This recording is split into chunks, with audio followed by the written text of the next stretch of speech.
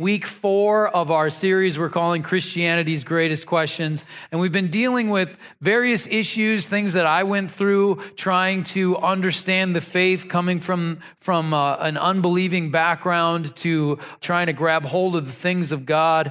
And so we've covered a whole bunch of topics. Can I trust the Bible? Last week, science versus religion. And this week, we're going to talk about the problem of evil. If God is so good and he's in charge of this, how come so many bad things happen? That's what we're going to talk about today. So this is basically the opposite topic of what we did last time. So last time we were talking about science versus religion, and it's looking at this world. When we look at this world, either through an organized way or just by gazing at the world, we can see the hand of God. It's called the design argument. You can look at the beauty of this world, the complexity of this world, the purposefulness of this world, and you can see the hand of God. That's Romans 1:20 says this, "For since the creation of the world, God's invisible qualities, his eternal power and divine nature have been clearly seen, being understood from what has been made, so that people are without excuse." So it's saying here that we can look at the world, the complexity of it, the beauty of it, and we can see the qualities of God in what has been created. The problem of evil is basically taking the same evidence, looking at this world, and instead saying, wow, this is messed up. This world is full of evil and pain and hardship and destruction. So how can there be a good God that's behind this? So the simple logic of the problem of evil is this. God is perfect, premise number 1. God made this, premise number 2. Conclusion, this is perfect.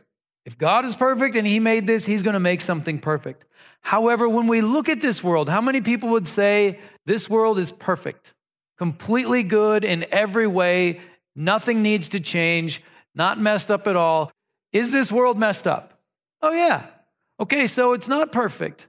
So then one of our two premises must be wrong. Either God's not perfect or he didn't make this, right? That's the problem of evil, the argument from evil. How do we deal with this question? It's something that people have dealt with on a heart level and on an intellectual level.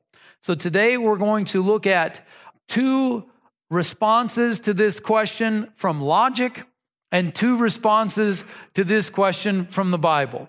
So 2 biblical responses, 2 logic responses. We'll start with the logic responses and then we'll go to the biblical responses. So response number 1, we aren't yet at the finished product. It's not done yet.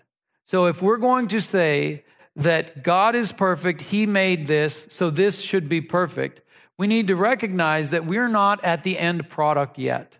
So for example, if you need to go to the doctor and have surgery, let's say you need your knee replaced or something like that, and you're like, oh, my knee doesn't work right. The doctor says, okay, I can help you. I can make your knee work. And you don't really understand the process. You just know there's some really cool people that say they can help. So in the process of helping, first thing they do is they gas you into unconsciousness. Then they take knives and like chisels and they cut you apart and start bashing at stuff. And if you were to see that in the middle of the process, it would be like, you are not helping. I thought you were going to help. What is wrong with you? And it would look very destructive, very, very bad. But we all know, since we have the context of understanding, what a knee replacement is, that it's going to get worse before it gets better. But it's the best thing to do. A simple, more pleasant, probably should have started with this one, more pleasant thing would be like you're going to bake a cake. You know what I mean? You mix all the ingredients together and, it's sort of like that. You put it in the oven. If you took it out in half the time that it was supposed to be in there and then you try to frost it, it's not going to work. It's just a mess. So you have to get to the finished product. And the reality is that we are not at the finished product. We are in the process. And so the finished product is described in Revelation chapter 21 verses 1 through 4. So let's take a look at this, Revelation 21. Then I saw a new heaven and a new earth, for the first heaven and the first earth had passed away, and there was no longer any sea. I saw the holy city, the new Jerusalem, coming down out of heaven from God, prepared as a bride beautifully dressed for her husband. And I heard a loud voice from the throne saying, "Look, God's dwelling place is now among the people, and he will dwell with them. They will be his people, and God himself will be with them and be their God. He will wipe every tear from their eyes. There will be no more death or mourning or crying or pain, for the old order of things has passed away." We are currently in the time that's described here as the old order of things. The time when there are tears, when there is death, when there is mourning and crying and pain. We exist in that order of things, and it's part of the process to get to the finished product. The finished product, the new heavens and the new earth, the eternal kingdom of God is a place that is going to be inhabited by creative, intelligent, free-willed beings who need to have some perspective, who need to understand the difference between God and the devil, between good and evil, between right and wrong, so that we can live in this kingdom and not destroy it. So we need this perspective. So basically, this first logical response that creation isn't finished solves the logical problem. You know, God is perfect. God made this. Heaven is perfect. Okay, that's not a problem. God is making heaven. This is just part of the process to get there. So it isn't finished. Logical response number 2 is this, and here's the warning, big warning now. This will disagree with some modern theology. Are you ready? Feeling good? I usually try to tell a joke before I do something like this. But here's the important thing to recognize. Logical response number 2, there are more influencers in this world than just God. God is not the only influence in your life. God is not the only influence in this world. There are more influencers in this world than just God. Let's read some scriptures. First, Satan is real. Let's go to 2 Corinthians chapter 2, 10 and 11. Anyone you forgive, I also forgive. And what I have forgiven, if there was anything to forgive, I have forgiven in the sight of Christ for your sake. So let me give you a context on this verse. So the Corinthian church was dealing with some major dysfunction, and there were people that needed to be corrected. And so when they were rebuked, they repented, and then they needed to be restored. So that's the system. Somebody's messing up really bad, you correct them, then they repent, and then they are restored. So that's the system, that how it's supposed to work scripturally. And so that's where they are. The forgiveness has happened, the repentance has happened, and so there we go. Now verse 11, in order that Satan might not outwit us, for we are not unaware of his schemes. So correction happened, repentance happened, now it was time for forgiveness and restoration. And Paul is saying, grant that forgiveness so that Satan might not outwit us, for we are not unaware of his schemes. So we learn a few things. Satan's trying to outwit us by scheming. Who's been around longer, you or Satan? He's got lots more information than you do. He's pretty smart, and he's been messing with people for a long time. And so he can mess with us and kind of confuse us and cause us problems. And what's the scheme that's being talked about here in 2 Corinthians chapter 2? Well, it's the scheme of trying to break apart the body of Christ, trying to break the group of believers apart. Somebody does something wrong, they're corrected, and then that relationship stays broken, is the scheme of the devil, to stop forgiveness from happening so that there is a break in the body of Christ, a fracturing in in the kingdom of God. And that's what Satan's trying to do, drive people away from each other who should be working together for the kingdom of God. He's scheming against that, trying to maintain offense, trying to maintain unforgiveness, but instead we are to forgive because we don't want to be outwitted by Satan and fall into that trap because we're not unaware of his schemes. We need to stand together, one body for Christ, not driven apart by offense and unforgiveness. So that's described here as a scheme of the devil. Satan is having some influence trying to drive people apart. That's not from God, that's from Satan. Let's go to Ephesians 4:26 and 27. It says this, "In your anger, do not sin. Do not let the sun go down while you are still angry, and do not give the devil a foothold." In your anger, do not sin. Don't let the sun go down on your anger. That's a bit of figurative language. What it means is if you've got anger in your heart, deal with it. Don't just let it go. If something bad happens 3 minutes before the sun goes down, just relax. You can have some extra time. But here's the deal. Don't let that anger just sit and simmer and shape the way that you think and the way that you feel, because that will give the devil a foothold, and he'll be able then to push that easy button in your life and affect what you're going to do, how you're going to think, how you see people. It will give the devil a foothold. That devil's foothold is not from God. We are warned in the scriptures to not give the devil a foothold because it will give Satan an influence over us that we don't want him to have. We want God to have influence over us. But if we let our anger fester and we don't deal with it, that will give the devil a foothold. And I got to tell you, this one I fell for. This one was one that the devil got a foothold in on me through anger. This can happen. We don't want to give the devil a foothold. The devil's foothold is not from God. It's an influence in this world that is not from God. 1 Peter 5:8 and 9 says this, "Be alert and of sober mind. Your enemy, the devil, prowls around like a roaring lion looking for someone to devour. Resist him, standing firm in the faith, because you know that the family of believers throughout the world is undergoing the same kind of suffering." So the family of believers all around the world is being attacked by the enemy. There's persecution, there's difficulties, there's hardships. And the reality is that we need to stand firm against the devil because he's prowling around like a roaring lion seeking whom he may devour. That's not from God. That's an influence in this world, an influence of destruction, of pain, of hurt, stealing, killing, and destroying. That's not from God. And then 2 Timothy chapter 2, I could have read a whole bunch more, but we're going to stick with 4 because I feel like it's very important for us to understand that there are things going on in this world that are not from God.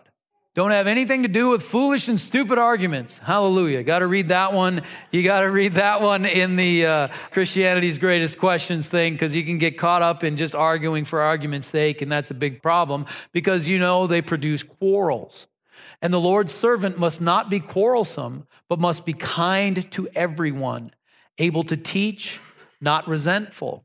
Opponents must be gently instructed in the hope that God will grant them repentance, leading them to a knowledge of the truth, and that they will come to their senses and escape from the trap of the devil who has taken them captive to do his will.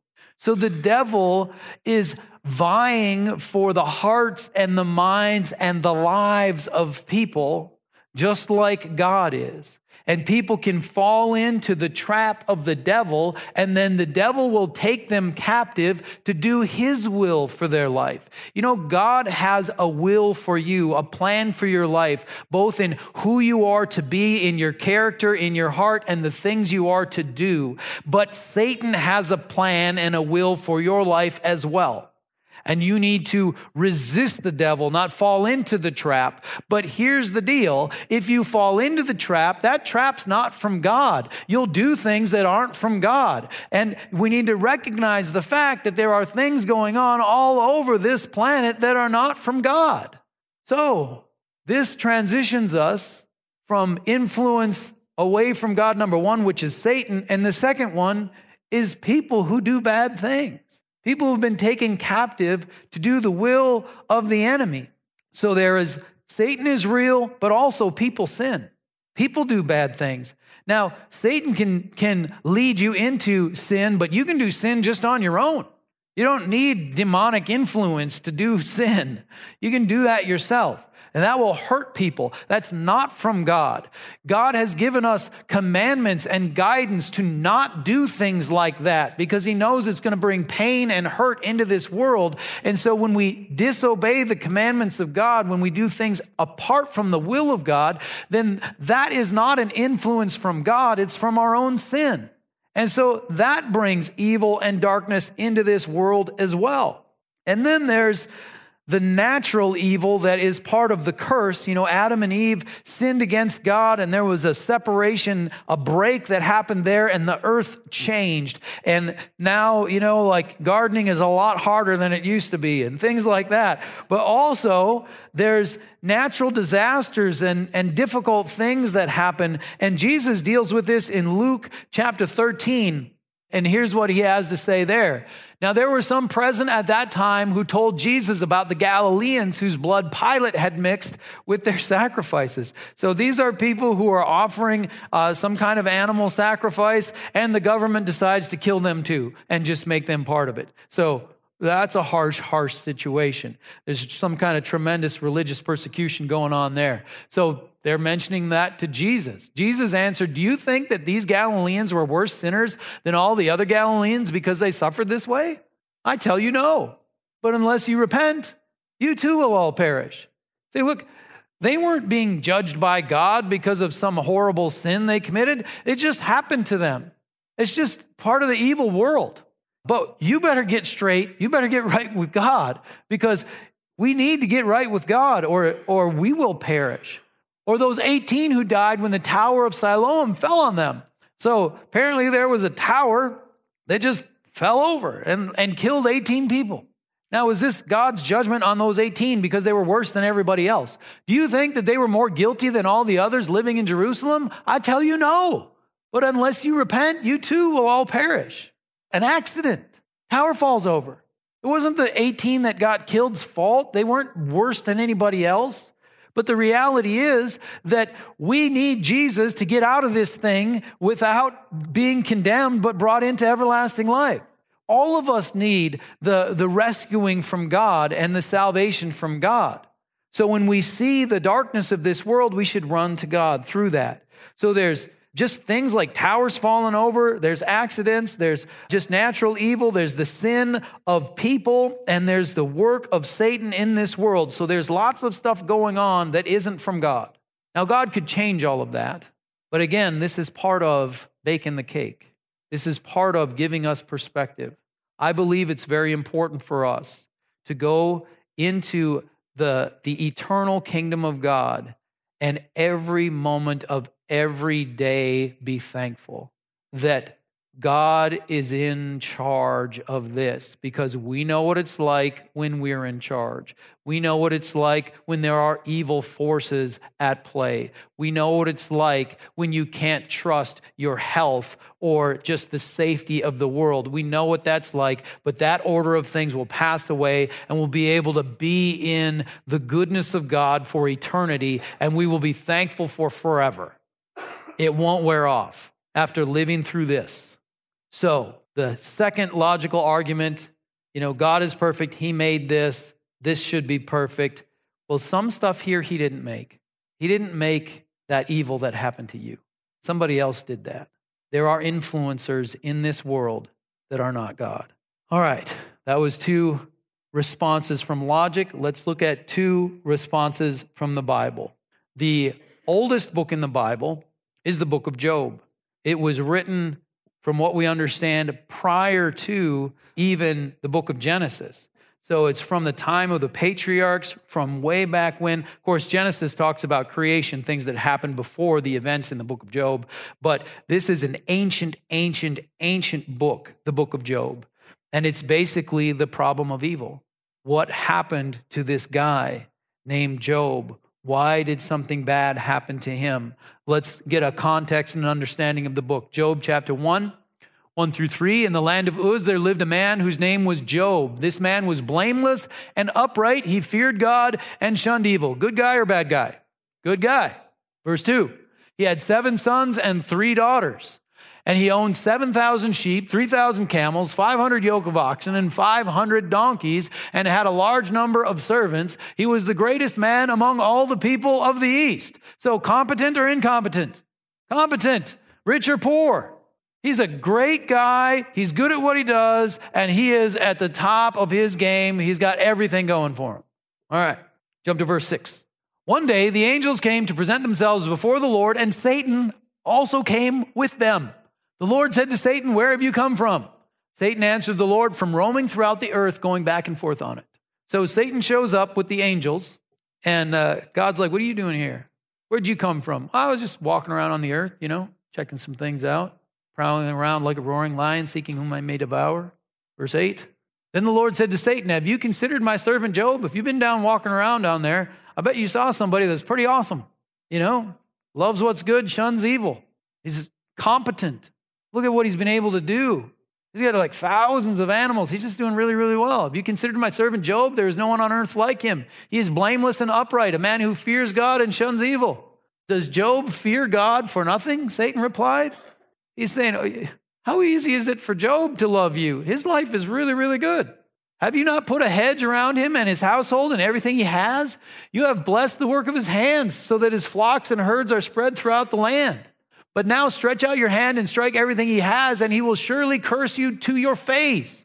So here we see a very, very clear understanding of what Satan is trying to do. If you know the story of Job, we'll get to this in just a second, really, really bad things happened to him. And the purpose behind it was Satan trying to drive a wedge between Job and God, trying to hurt Job so that then he would get mad at God and he would run from God. So he's trying to get Job to curse God to his face. Verse 12. Then the Lord said to Satan, "Very well, everything he has is in your power, but on the man himself do not lay a finger." Then Satan went out from the presence of the Lord. So this hedge of protection, which Satan was talking about, is somehow removed, and Satan is given access to Job's life. He goes in, kills all his kids, ruins his business. He's in poverty, but he himself is not sick, not afflicted. And then Satan and God have another conversation, and Job is doing well. He's still honoring God, and Satan is like, "Yeah, but of course he can do that. He's physically fine." So we jump to chapter 2, verse 7. So Satan went out from the presence of the Lord and afflicted Job with painful sores from the soles of his feet to the crown of his head. So now Satan's given access to ruin him physically, take his health away from him. He's in this horrible situation. Then Job took a piece of broken pottery and scraped himself with it as he sat among the ashes. So he's been reduced from the greatest man in the East, from a man who loves God, shuns evil, has got a fantastic business going. Everything is working well for him. Now he's sitting in a pile of ashes, scraping himself with a piece of broken pottery. This would be kind of a harsh change. And then he doesn't have a very supportive home life either. Verse 9, his wife said to him, "Are you still maintaining your integrity? Curse God and die." Sometimes you need your spouse to give you some encouragement. Just doesn't work out that way. So Job is brought into this terrible situation. Then we get 40 more chapters of bad counsel. And then Job chapter 42. Let's look at how this all resolves. Job 42, verse 12. The Lord blessed the latter part of Job's life more than the former. So he lasted through this harsh time, and then God restores him. He had 14,000 sheep, 6,000 camels, 1,000 yoke of oxen, and 1,000 donkeys. So double what he had before. In verse 13, he also had 7 sons and 3 daughters. So his family was restored. The first daughter he named Jemima, the second Keziah, and the third Karen Hapuch, I think. Nowhere in the land were there found women as beautiful as Job's daughters, and their father granted them an inheritance along with their brothers. After this, Job lived 140 years. He saw his children and their children to the 4th generation. And so Job died an old man and full of years. So we have Job prospering, Job suffering, and Job prospering again. What are the lessons we can learn from the book of Job? Just to be real simple, the lesson you don't want to learn, which so many people think is the message of the book of Job, is you just never know when God's going to ruin your life. That is not the message from the book of Job. Here are 3 important lessons from the book of Job. The first one, God is good and the devil is bad. When God was blessing Job, his life was good. When the devil had access to him, his life was bad. When God then was blessing Job, his life was good. So God is good, the devil is bad. And then Satan was trying to drive a wedge between Job and God through suffering. So when you're going through something harsh, make sure to remember God is good, the devil is bad. Important thing number 2, even if you are innocent, Satan can gain access to your life. In fact, he prefers that. He would rather hurt a beautiful 18-month-old child because he knows if he hurts that child, he can take out a bunch of other people too. He would rather hurt someone innocent than someone who's, deserves it. So even if you're innocent, Satan can gain access to your life. And so we need to learn how to defend ourselves against the enemy. We'll do a series on that starting in February. So hang around for that. And then lesson number 3 from Job, when you are suffering, don't insult the character of God. Remember the scheme of the devil. Here's how it works. Satan will hurt you, or you'll have just been hurt in this world by the sin of other people or natural processes, the tower falls on you, that sort of thing. And then Satan will whisper in your ear, I can't believe God did that to you. He must not really like you very much. In fact, he's not good to you at all, is he? He'll whisper that in your ear. Look at how bad God is treating you. He's not taking care of you. You can't trust him. You know what? Why don't you just come with me? So Satan will hurt you, blame it on God, and then try to get you to leave God and go with him. That's what he did to Job. He's still doing that today. So don't fall for that scheme of the devil.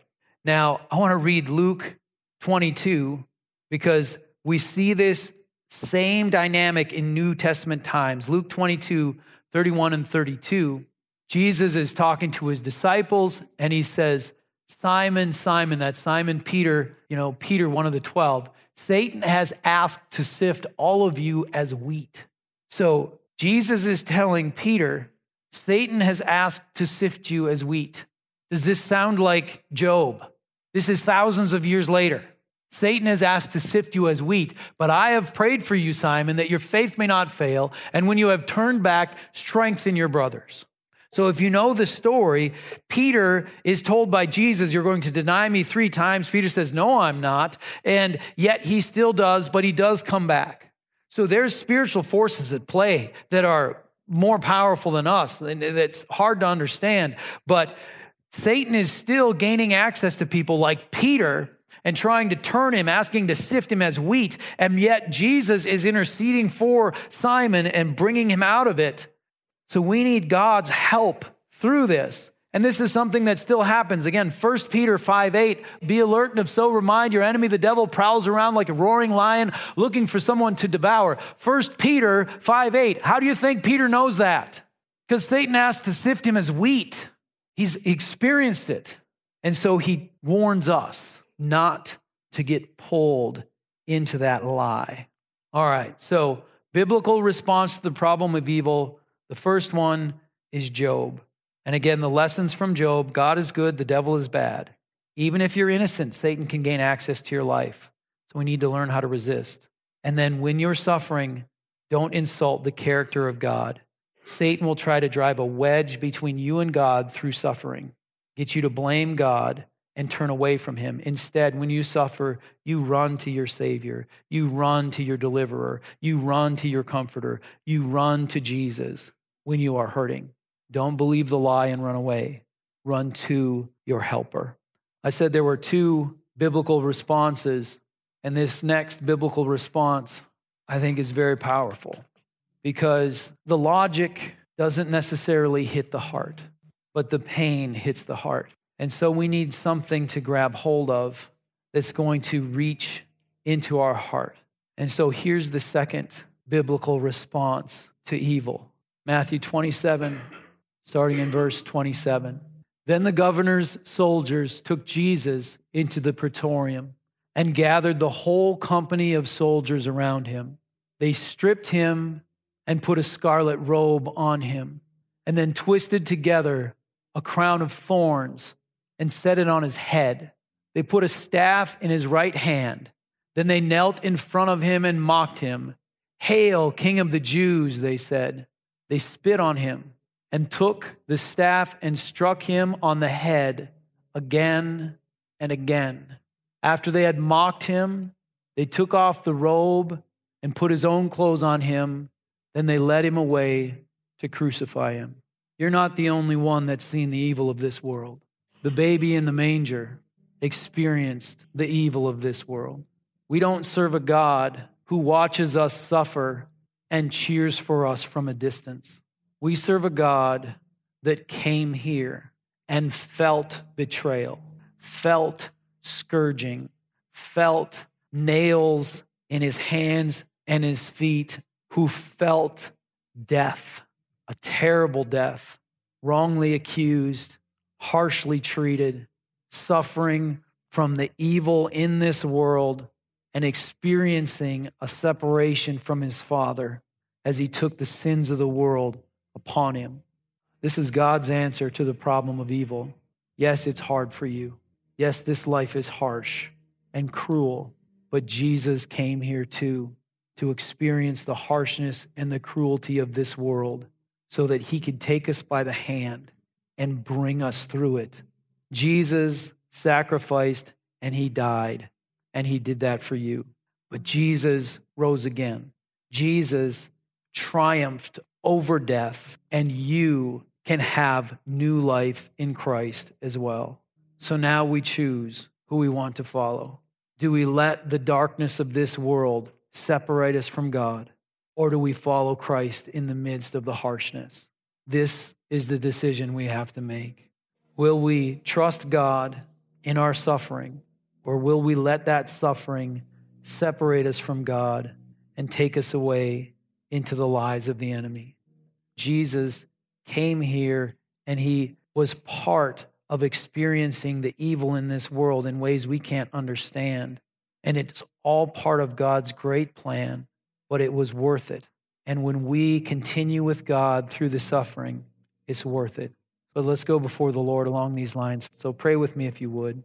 Heavenly Father, you are so good. You are so good. Thank you for never leaving us or forsaking us. Thank you, Lord, that in the midst of the pain and the suffering, the disillusionment and the hurt that we feel, that you are with us, that we never weep alone, but you weep with us. Lord, I pray for each one here that when we suffer, that we would run to you, that we wouldn't believe the lie that the enemy would tell us that would drive us away from you, that would cause us to question your character, that would cause us to question your love, that would cause us to walk away from you. But instead of believing those lies, that we would run to you, knowing that you love us, that you will see us through this hardship and this life, and you will bring us to a place, a new order of things that is so much better than this, that we will look back only with thankfulness, knowing that you have given us something so wonderful, so beautiful, so eternal, that whatever we needed to do to get there was worth it. Lord, I pray your peace would be upon us in the midst of the storm. I pray that your joy would give us strength in the midst of the trial.